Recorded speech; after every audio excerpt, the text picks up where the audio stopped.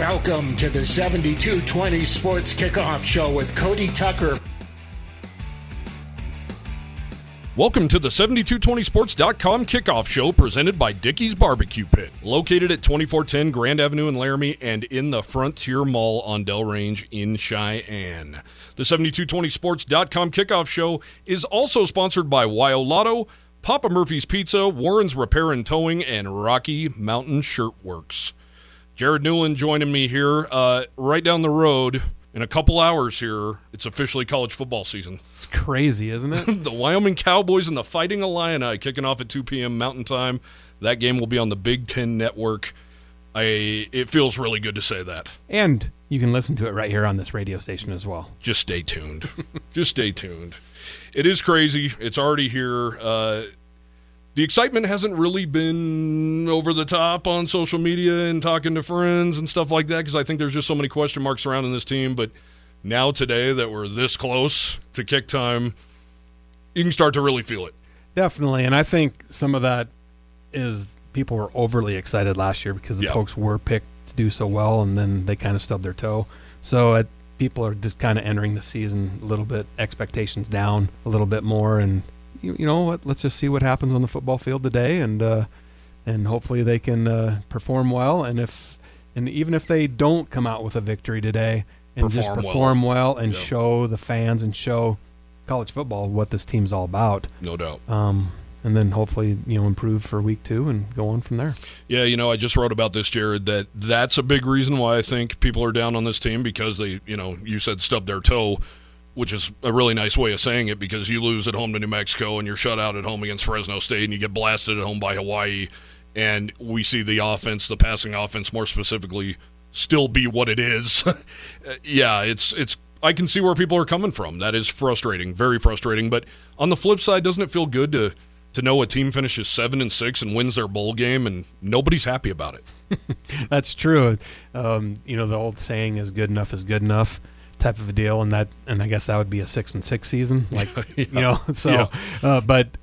bowl games are important just because it's that one added game, more practices, 15 practices, and the exposure that you get most likely on ESPN, maybe another network, but most likely that network. It just helps out everything, helps recruiting out. So-called hang another banner, that's the deal, but if you're not in a bowl game, that means you're really bad anymore. Doesn't it? Because there's so many bowl games. So if you're not in a bowl game, that's going to hurt. That's a great point. That's a great point. And the team they are facing today inside Memorial Stadium finished 5-7 last year, did not make a bowl game. They were not one of the better teams. We will get more into Illinois, but we're not thrilled with going to bowl games, especially in Boise, Idaho. Let's be real. But it is a bowl game. It is those extra practices like you mentioned. I think the other thing that has really worn on people we kind of touched on is Craig Bohl, in his stubborn wisdom, is still going to run the ball no matter what. And I think fans are just – it's so beautiful when it works, but when it doesn't, it's one of the most frustrating things on planet Earth. And I think the fans just know after 9 years, 8 years, this is year 9 for Craig Bohl, that it ain't going to change. The old dog didn't learn new tricks. You're going to see Titus Swin over and over and over again today in Champaign and for the rest of the season. Yeah, if there was an over-under, maybe there is out there. I haven't looked, but on how many carries Titus is going to get today, it's got to be 25 plus, I would think, especially with the injury to McNeely.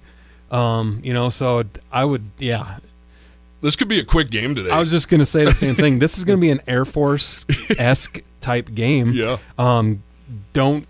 Don't step away from your broadcast, your radio dial or your TV very long because this game's going to be quick. It's going to be under 3 hours. I agree. I totally agree. And the other big thing I think that has tempered some expectations and maybe some excitement levels, this is the youngest team the Cowboys have fielded in a very long time. They're the third most inexperienced team in the country. Only Nevada and Hawaii are younger, and we know what happened to them in the offseason. Todd Graham's own son left the Hawaii program before Todd Graham did. So, it really says a lot. But on the flip side, and this is a whole nother rabbit trail, doesn't it just make you pull your hair out thinking about how bad Wyoming played against that Hawaii team with all the turmoil that we now know they were going through at that time? Yeah, and maybe flip the script because Wyoming's one of the most experienced teams last year, and it didn't get them anywhere. That's right. Other than Boise, Idaho. So let's hopefully hopefully it'll be the other way around this year. You know, there's 3 seniors listed on this roster, Jared, which is it's crazy. Eric Aboje is a true senior. He is a starter. Miles Williams is one of those safeties that's an and/or with Wyatt Eckler. They're going to share time in the secondary today. And then you got Deron Harrell, the Wisconsin transfer at cornerback, who is a senior but technically still has a medical red shirt as well, so he technically has another year after this one, which he told me yesterday he fully plans on using. 3 seniors. That's wild. A lot of youth. I've never heard of under 10 probably before. Yeah.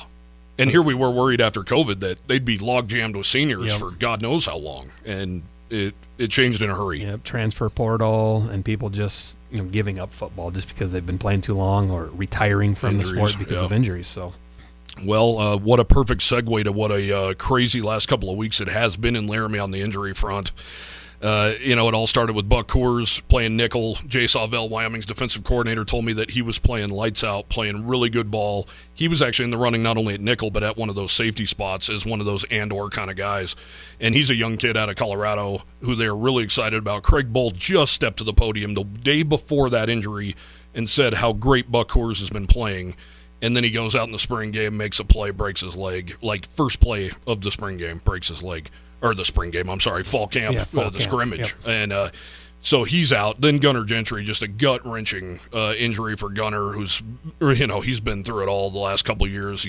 He tore his patellar tendon twice in his knee. Now he's feared that it's the other knee that the patellar tendon's gone in. They don't know that for sure yet, to our knowledge, but non-contact injury, one of those horrible ones you hate to see. He's one of the emotional leaders of that, not only the wide receiver group, but of this team, and he'll miss his second consecutive year with that.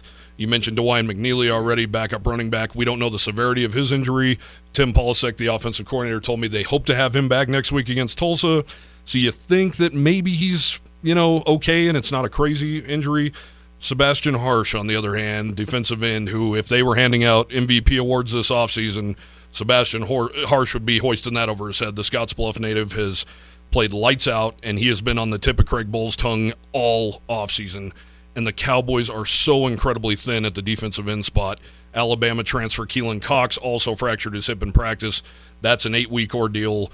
Cowboys are so thin and so young at that spot that it's a scary proposition heading into a game against a Big Ten team with, if Illinois has any strengths, it's on that side of the ball, and it's at that spot. Yeah, the offensive line across the board in the Big Ten is going to be big. Yeah. They're going to be physical.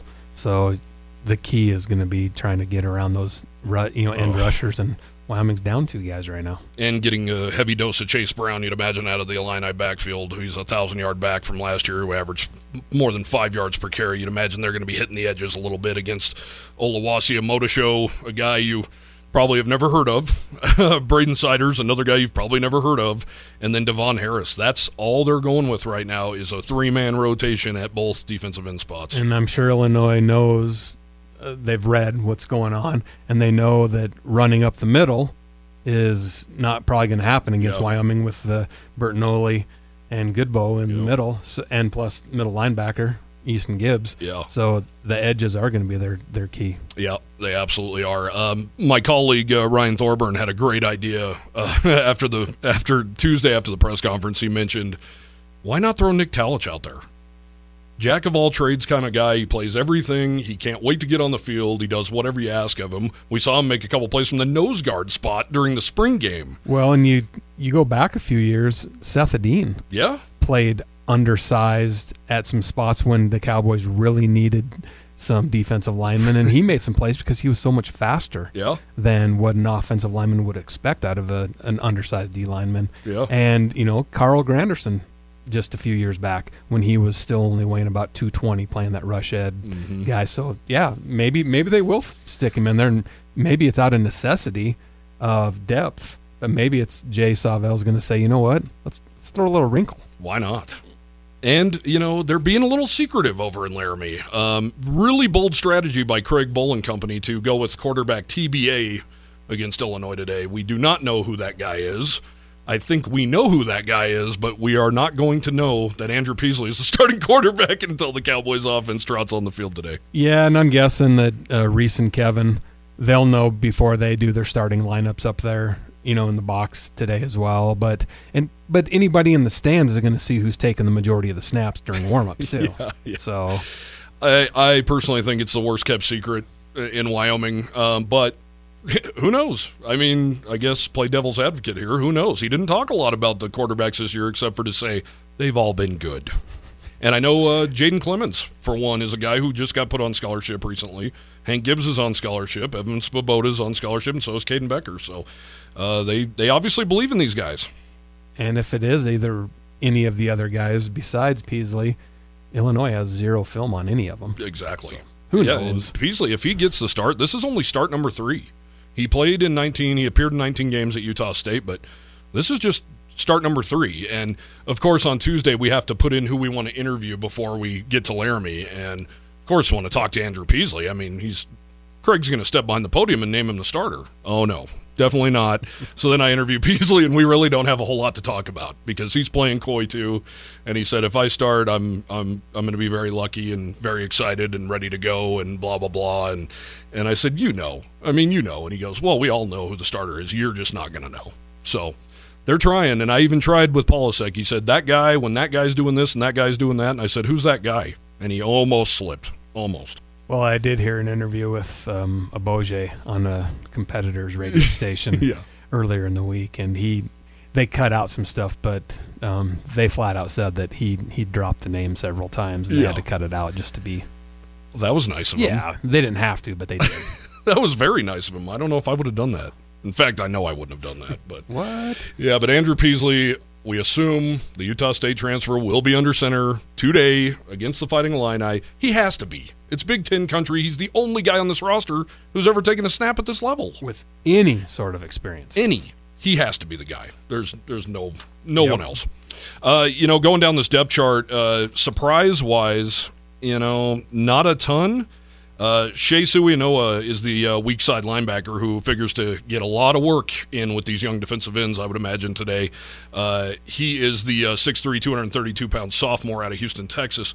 He's been in the mix for the last 3 years, and it's good to see he's finally going to get in that starter's role and see what he can do. I know Cole DeMarzo, the Michigan State transfer, was nipping at his heels all throughout camp. Asked Craig Bull on Tuesday, did they really separate themselves? Didn't, separate's maybe a strong word, but Shea had the better camp, it sounds like. And, Cole DeMarzo, he didn't accidentally play at Michigan State. He's got the speed and all that, so I think he'll be a great addition for the special teams unit, not to mention a good guy to come in and spell Suinoa when need be. So when you look at all the defensive guys on the 2 deep, I'm going to say all 22 are going to play at some point today. I agree. Maybe Rook Brown, the redshirt freshman nickel out of Salado, Texas.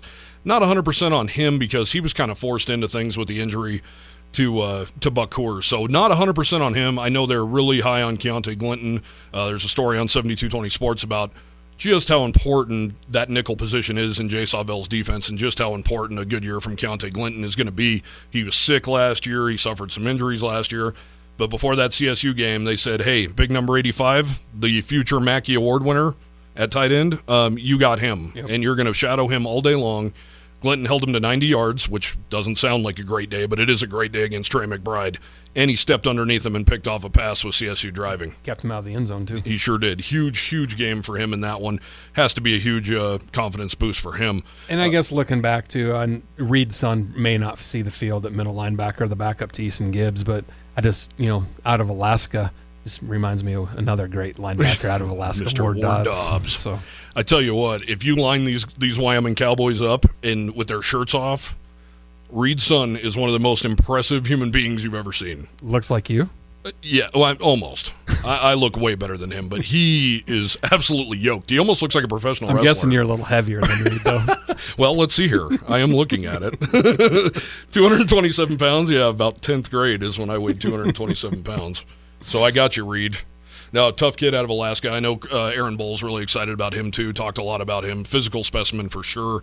Good to see at corner. Cam Stone, sophomore out of Angleton, Texas. I know the coaches were high on him. Benny Boyd told me early in camp that, make no mistake, Cam Stone is a leader in the room, and he is a guy that we are really excited about. 5'10", 188. You saw what he did last year against Utah State, taking a 99-yard kick return against the Aggies.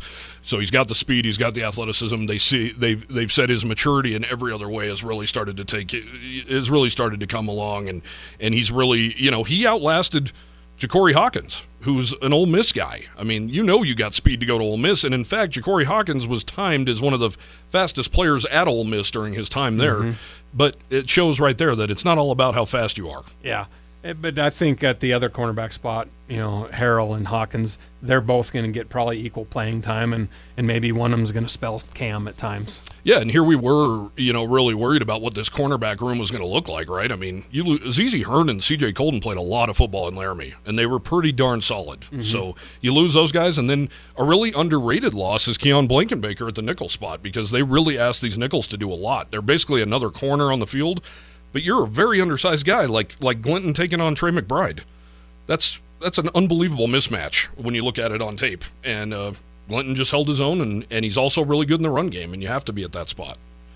So, like you mentioned earlier, the interior guys are solid. Cole Goodbow, I wouldn't be the least bit surprised to see him as a first-team All-Mountain West guy at the end of the year. Jordan Bertinelli, what a story he is out of Casper, Wyoming, a walk-on. I remember his first action was against Nevada in Reno during COVID, and I scrambled for my roster. Who in the heck is this guy? guy? Who in the world? 96, Jordan Bertagnol. Who in the world is that?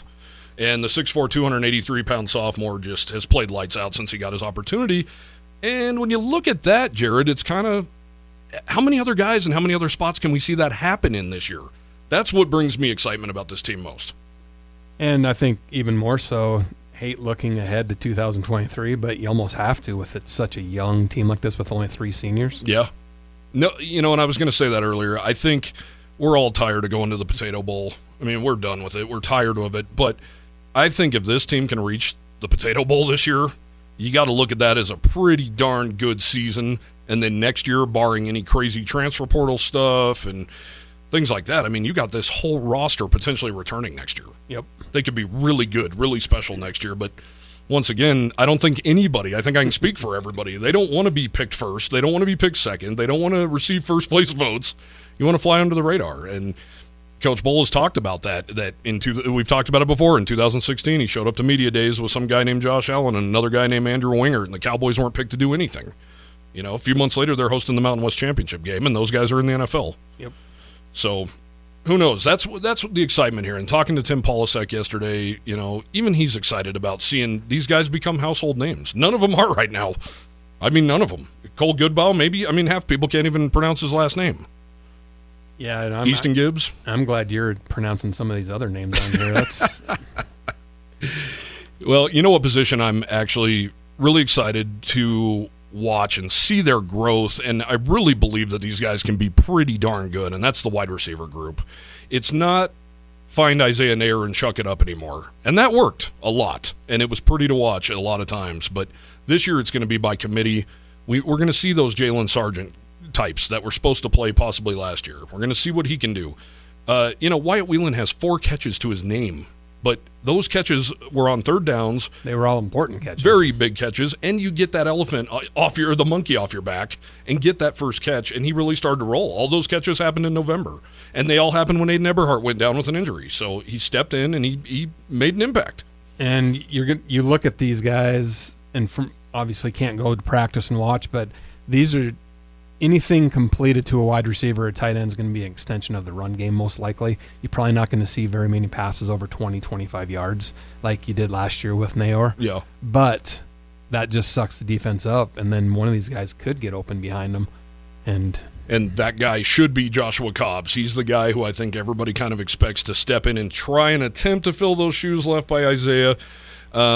You hate to put that much pressure on a kid, but he's a sophomore. He's a COVID sophomore, so he's been here for a few years. He's been in the system. Last year, he really benefited from Nair taking the top off the defense, and we saw what he did against Utah State. He just needs to be more consistent. And to me, Jared, this is a gigantic, I can't even stress it enough, gigantic year for Alex Brown. He's 6'4", 199 out of Spring, Texas, in the greater Houston area. The guy looks more impressive than Isaiah Nair did in street clothes. He's been injured, though, and he's dealt with nagging stuff. He had a shoulder in high school that finally he had to get fixed. He's had legs. I mean, last year he got tackled out of bounds against New Mexico and hits the equipment box with his hip and gets hurt. Hurt his knee. He has not had the luck so far, but, man, he looks the part. It's a huge year for him. It's a huge opportunity. You got a 6'4" guy out there, and Joshua Cobb's a 6'4" as well. Put it up. Yep. Go make a play. Somebody please make a play. And most of the time, these players are going to be going up against DBs that are 5'10", maybe 6 feet tall. So they definitely going to have the advantage on the height and their arm length as well. And I think something we don't think about a lot, it's got to be helpful, right, to be going against Ja'Cory Hawkins in practice, a guy who covered Alabama receivers and Auburn receivers and Georgia receivers. I mean, that's got to help. And then Darren Harrell, who played a lot of Big Ten football at Wisconsin, he's 6'2". That's really got to help. They're both physical. And Cam Stone. Yeah, absolutely. But these guys are big and physical. And I think a lot of times that gets lost, how important scout team is and how important practice is. And in talking to Eric Aboje, for instance, who's making the move from left guard to left tackle, I said, is the hype around Sebastian Harsh really that impressive? And he said, absolutely, and it's helped my transition to being a tackle so incredibly much. Same with Oluwasi Omotosho. I mean, he's got long arms, and he runs a sub-4.5 40 at defensive end. So Eric said that he comes at him with every move under the sun, looks like the Karate Kid, and he's got to get his hands out and get prepared for this dude. So that really is that old cliche of iron sharpens iron. And I know these guys are young, but if you think about it, everybody was battling for a spot this year.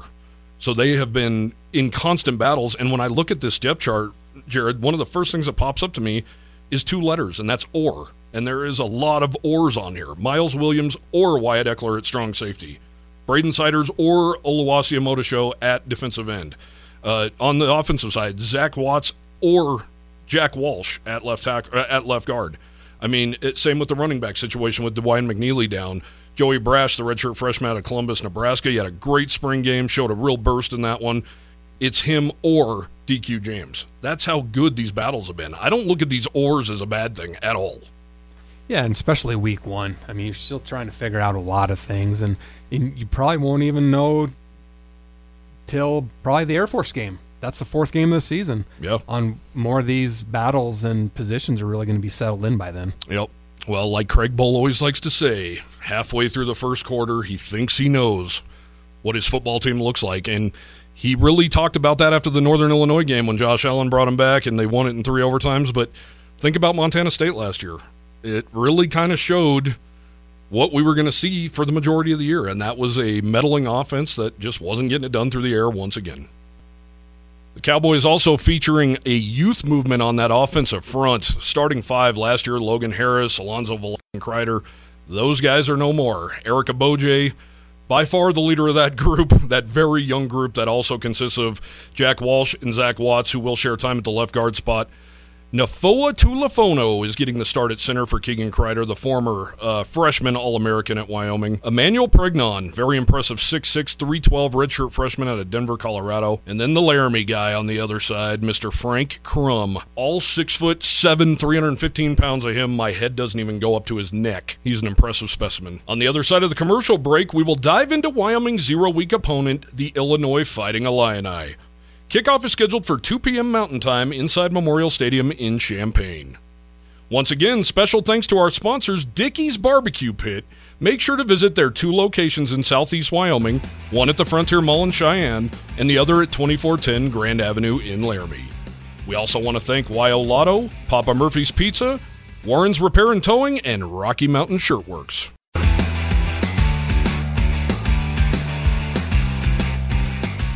Welcome back to the 7220sports.com kickoff show presented by Dickey's Barbecue Pit.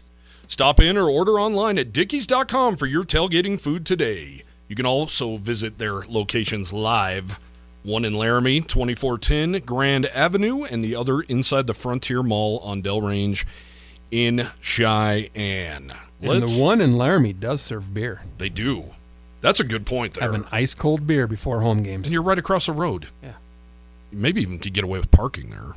I wouldn't doubt it. Let's get them in trouble. Let's get some people towed. Let's dive into the Cowboys' opponent today, the Illinois Fighting Illini. Was there a more head-scratching team on planet Earth than Brett Bielema's Fighting Illini in year 1 of his tenure in Champaign? Yeah, I think I mentioned that it's kind of a Jekyll and Hyde type of a season. And maybe that's that's the personality of their coach. Who knows? But surprising win over Nebraska because Nebraska did actually have some high expectations in 2021. I love seeing those crash and burn, by the way. It's true. Good job, Illinois. But they did win that game. Then they lose to UTSA, who ended up being a really good football team last year. Very physical, very fast football team. Illinois actually just went ahead and stole their offensive coordinator, too. That's their first-year offensive coordinator there, Barry Looney, who also coached with Bielema at Arkansas. So that was the first of 4 straight losses. They lost to Virginia, Maryland, Purdue, and then they beat Charlotte at home. Then they host Wisconsin, get shut out. I mean, blasted at home against Bielema's former team.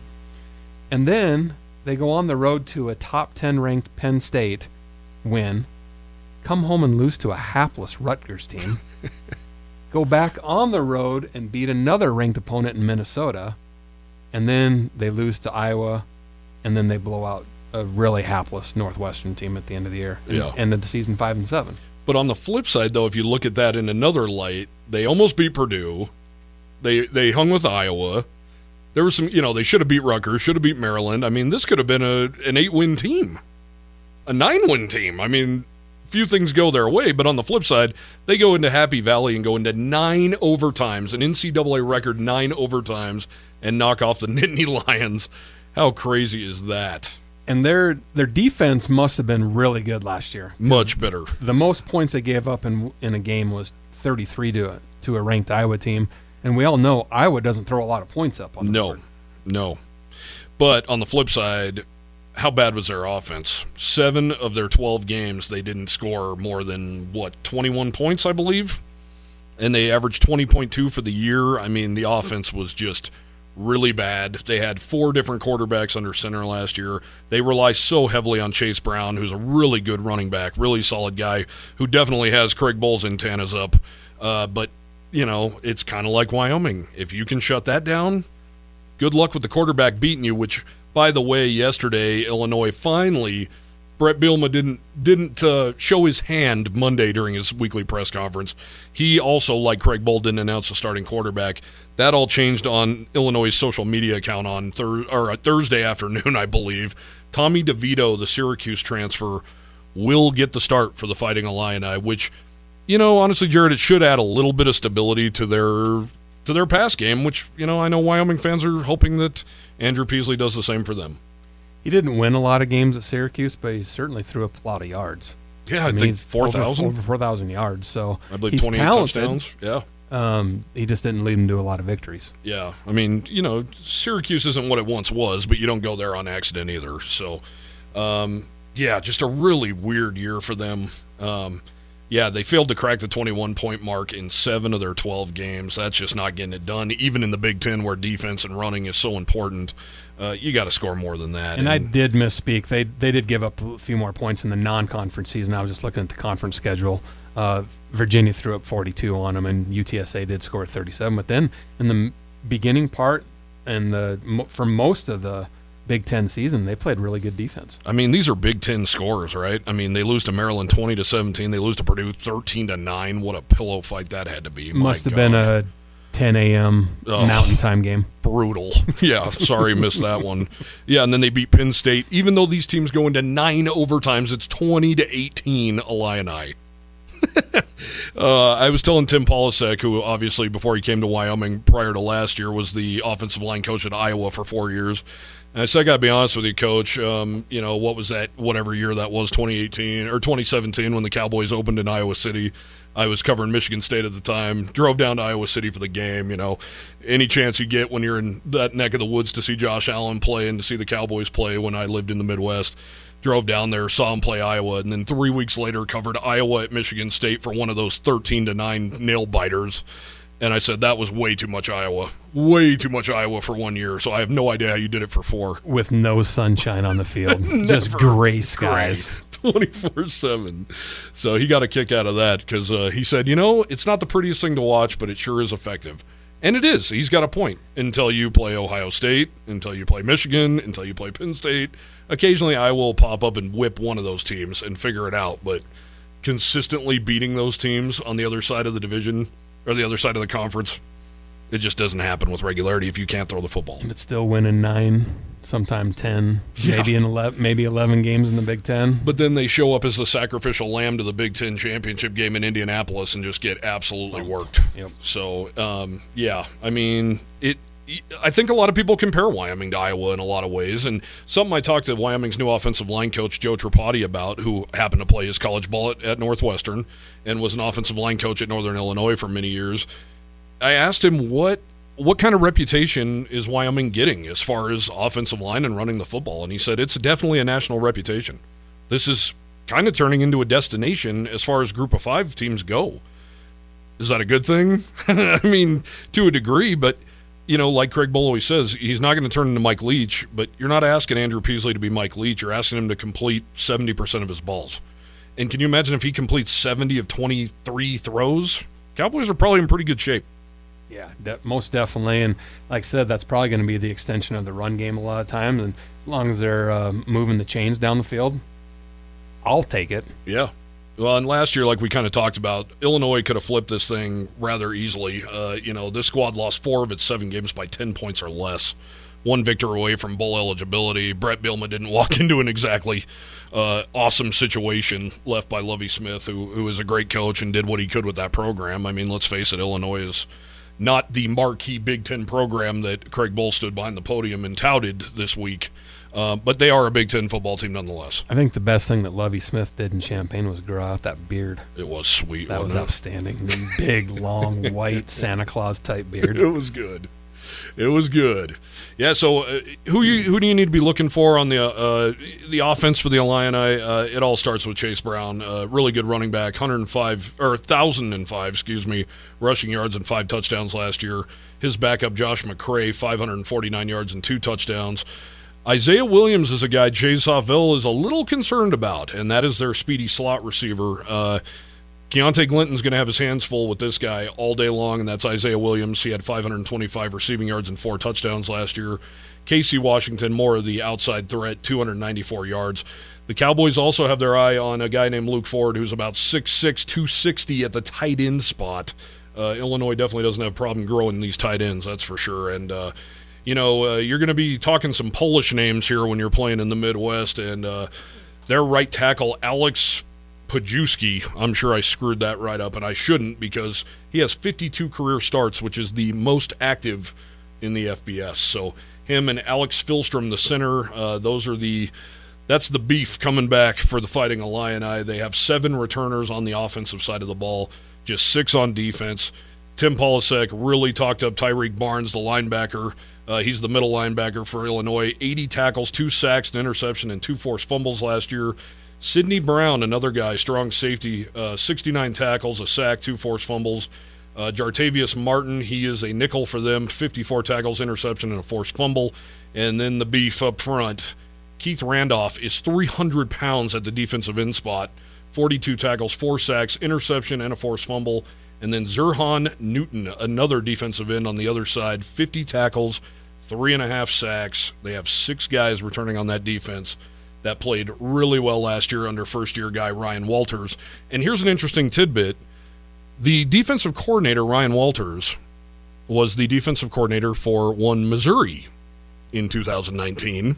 And I'm sure he's still pulling his hair out for what the Cowboys did to the Tigers that night inside War Memorial Stadium, running for 297 yards and about an average of 7.1 yards per carry. And we all know that football coaches do their homework, so I'm sure that he's looking at some of that game film, seeing what he can do against a similar type, most likely called defense. Yeah. And then on the flip side of it, I'm sure the defense coordinator for Illinois is looking at the possibility of them running a few of those. Well, especially on the quarterback sneak type stuff and the bootlegs and things like that. Yeah, and I don't think these guys, obviously Tommy DeVito is the guy under center the Illinois announced this week, but they're not fleet of foot. But that doesn't mean they can't roll around the pocket and get open and create some space. But the Cowboys aren't going to have to worry about them taking off, most likely. But when you have a guy like Chase Brown in the backfield, because honestly, Tim Polasek has mentioned it numerous times this offseason, he doesn't want Andrew Peasley to be that guy either. He wants him to make his reads, go through his progressions. And it was interesting. When I'm doing interviews, I try and ask defensive guys about offensive guys that they face in practice. And something Isaac White, the Cowboys starting safety, said to me is, it's different this year because Andrew actually stands in the pocket and makes his reads, and we're watching his eyes. So we actually now are working harder to find out where he's going with the football, which tells me that didn't happen a lot last year with Levi Williams and Sean Chambers, which I don't think we're exactly shocked because their completion percentage was around the 50% mark. Well, and let's just hope that he has time to be in the pocket instead of being flushed out, too. Well, and that's the thing. This Cowboys offensive line, you might not know half of their names, but the one thing I keep hearing about them is they're not going to get out-physicaled. And I keep going back to that Missouri game, and not just because Ryan Walters is their defensive coordinator. I keep thinking to myself, we didn't know anything about the Cowboys offensive line that day in Laramie against Missouri either. Not to mention there was some running back in the backfield named Xavion Valladay who we didn't have a clue about. We knew that he ran for 150 yards against New Mexico in a meaningless finale the year before, but Nico Evans and about 4 other backs went out the door that offseason. So Valladay's the only one back, and a no-name offensive line, and you're thinking, oh my God, SEC defense. I think the Tigers had 2 all-conference guys on their line, and the Cowboys manhandled them. That was probably the most physical I've seen a Wyoming offensive line in recent memory. No doubt. And what I keep hearing out of camp is these guys maybe aren't as technically sound, which you don't expect young guys to be right off the bat necessarily, but they are physical, and that can make up for a lot of ills and a lot of wrongs. And we keep hearing that these guys, you don't know till you see them taking live bullets, but they are physical, and even talking to defensive linemen, they said these guys are no joke, man. They'll throw you around, they'll put you on your wallet. So, and like I said earlier, Frank Crum is a gigantic human being, and he's just grown leaps and bounds since he came. I mean, I'll be honest with you, when they first signed Frank Crum, and I love Frank Crum, he's a great dude. I thought, is this kind of a charity situation? I know that sounds harsh, but I kind of thought his grandpa played here, his dad played here. Yeah, he's a big dude, but he played at Laramie High School, and I think he was recruited by Utah State and CSU because they saw what a big human being he was, and maybe we can eventually turn him into something. The Cowboys have turned him into something, all right. He is the guy at right tackle, and he has been for 3 years now. So he's really done wonders out there. And Eric Aboje, I love the move to left tackle. He's got really long arms, and he said that part of his adjustment is he's not a guard anymore where you're in a phone booth where you just pull your hands up and all of a sudden you got your hands on some shoulder pads. Now you kind of got to wait for the dude, and you got to see what moves he's going to make. But Eric's got a gigantic wingspan. Yeah, and we mentioned this last week on the Roaring Repeater podcast that this offensive line has the ability to be really good and, like you said, really physical, but they cannot get called for the stupid after-the-whistle penalties. Yeah. Because that cost the Cowboys a lot of key first downs last year in situations that could have been game-changing. Yeah. Where somebody made a stupid mistake after a game, maybe shoved a guy, hit a guy in the helmet, whatever it may be. Then there's a 15-yard hanky, takes away a first down. You're backed up 15 yards, and now you're out of field goal range. Yeah, and immediately my mind goes to that Boise State game last year where there were so many pre-snap penalties, just absolute drive killers, because the Cowboys were in that game. Tim Polasek brought it up this offseason. They had 8 pre-snap penalties that killed them in that game, and I know this wasn't on the offensive line, but, I mean, who can forget Azizi Hearn jumping offside on a field goal attempt? There's no reason for that. Unbelievable. The chances of blocking one of those is so minimal as it is. Oh, my God. And Boise State's in the end zone 2 plays later because that's what Boise State does. And Tim Polasek mentioned numerous times this week, he said, you're going to get sick of hearing it, but it is imperative, whether we're playing a Big Ten team or the Little Sisters of the Poor, you cannot make stupid mistakes and beat yourself. You just can't do it.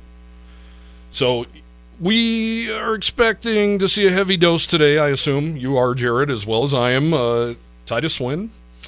We're going to see a lot of that. Illinois' defense, really good, riding high after last year. I think they like their chances against Titus, and they're going to be another team, just like every team on the Cowboys' schedule this year, that's going to say, hey, whoever you are under center, you got to beat us.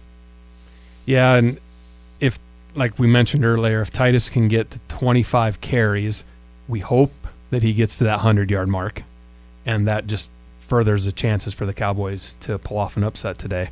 But he's going to have to break one here and there. Mm-hmm. He just can't do it at 4 yards a clip. Yeah, he's going to have to break one or two big ones, and maybe a DQ gets a carry or a sweep or just a screen pass, something, and they're like, holy cow, where'd this speed come from, Exactly. type of deal. And he surprises somebody.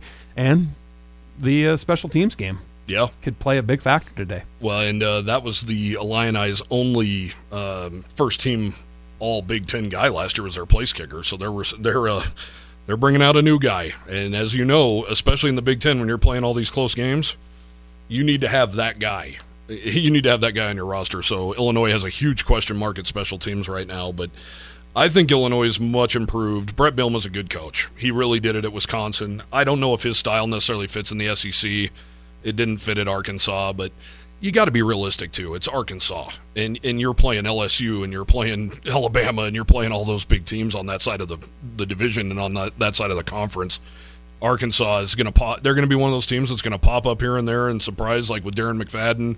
They're going to pop up and they're going to be pretty good, and maybe they're going to make an SEC title game, but that's not going to be a yearly thing at a place like Arkansas. Yeah, that's tough in Fayetteville, and if they can get it going, what a great fan base. Yeah, no doubt. That's the SEC. Pig suey. Yeah, so I think Illinois is going to be much improved, but am I going to be stunned today if Wyoming walks out of this stadium with a victory? I don't think stunned's the right word. Yeah, it's surprised. Yeah, maybe a little surprised, just because they're so young. Yeah, and Vegas has it set at 11 for a reason, and some of that's being on the road and being the third youngest team in college football. And probably the ton of injuries that the Cowboys have sustained of late. Yep, but you go back to that 2016 season, like you said, there was a bunch of unknowns that year, and Wyoming goes and plays in the Mountain West Championship game. Yeah, I wouldn't be shocked. I really wouldn't. I personally picked Illinois to pull this one off. I think I said something like 27-21. I don't know if the Cowboys have enough, but like I said, I would not be shocked whatsoever if they pull this game off. And what a launching pad this would be.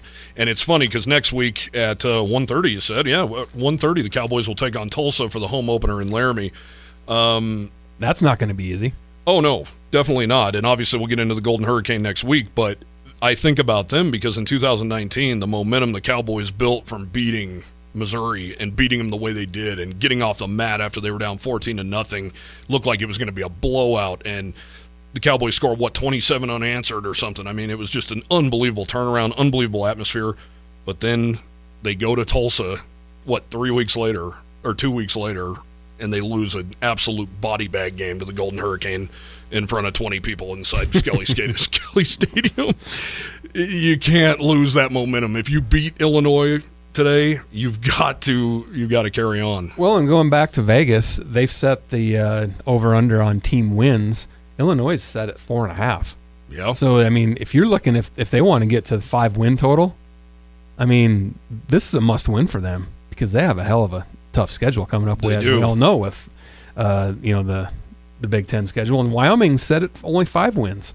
So when you start looking at the schedule for Wyoming, this is not a must-win, but it's an important launch board for them. Absolutely. I'm looking at the Illini schedule right now. They get into Big Ten play next Friday, in fact, at Indiana.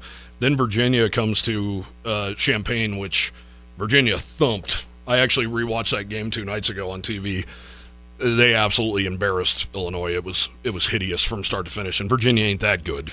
So Chattanooga, you would think, would be a win in Champaign, but then you go to Camp Randall to take on the Badgers, at home for Iowa, at home for what you would imagine is a pissed-off Minnesota team after what happened last year, at Nebraska, speaking of pissed-off teams. Then they get Michigan State at home, Purdue at home, at Michigan, at Northwestern. So they avoid Ohio State, and they avoid Penn State, but they got a house of pain coming their way. So 4.5.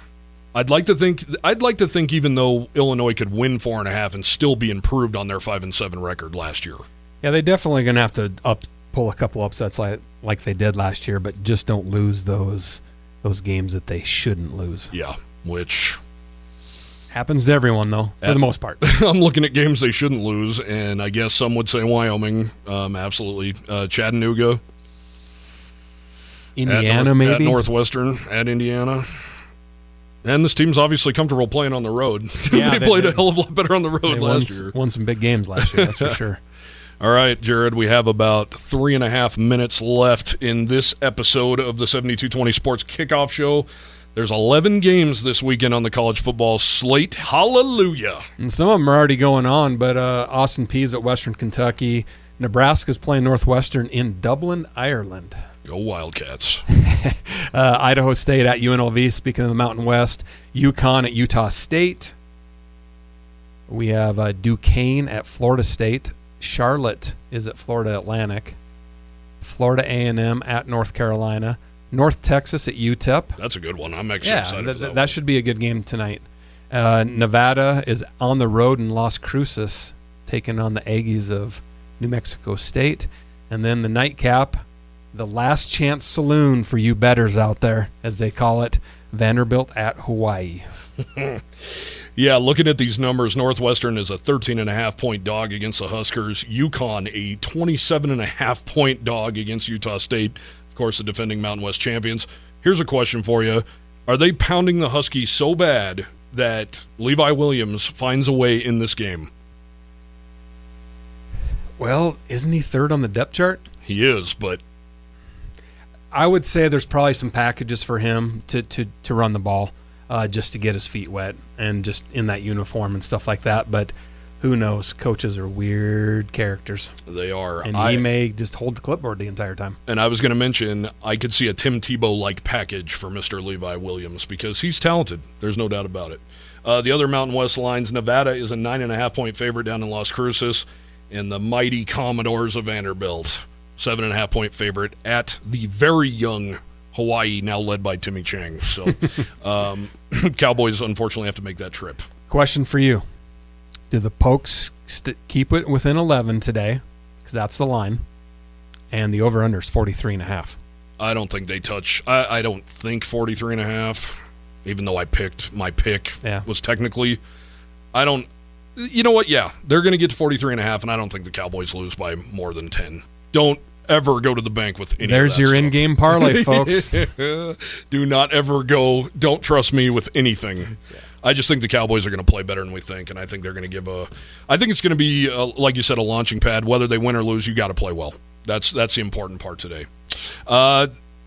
Thanks for sticking around. By the way, this has been the 7220sports.com kickoff show presented by Dickey's Barbecue Pit in Laramie and Cheyenne. This show is also sponsored by Rocky Mountain Shirtworks, Wyolato, Papa Murphy's Pizza, and Warren's Repair and Towing. Thank you for joining us. For Jared Newland, I'm Cody Tucker. Stay tuned for Wyoming football next, right here on KOWB. Hey, Wyoming, the Wyoming Lottery wants you to know there's another reason to cheer on our Pokes. If the Cowboys win, you win too. That's right. If the Pokes win, then Cowboy Draw tickets are buy one, get one free this Sunday from 11 to 2 p.m. Let's go, YO.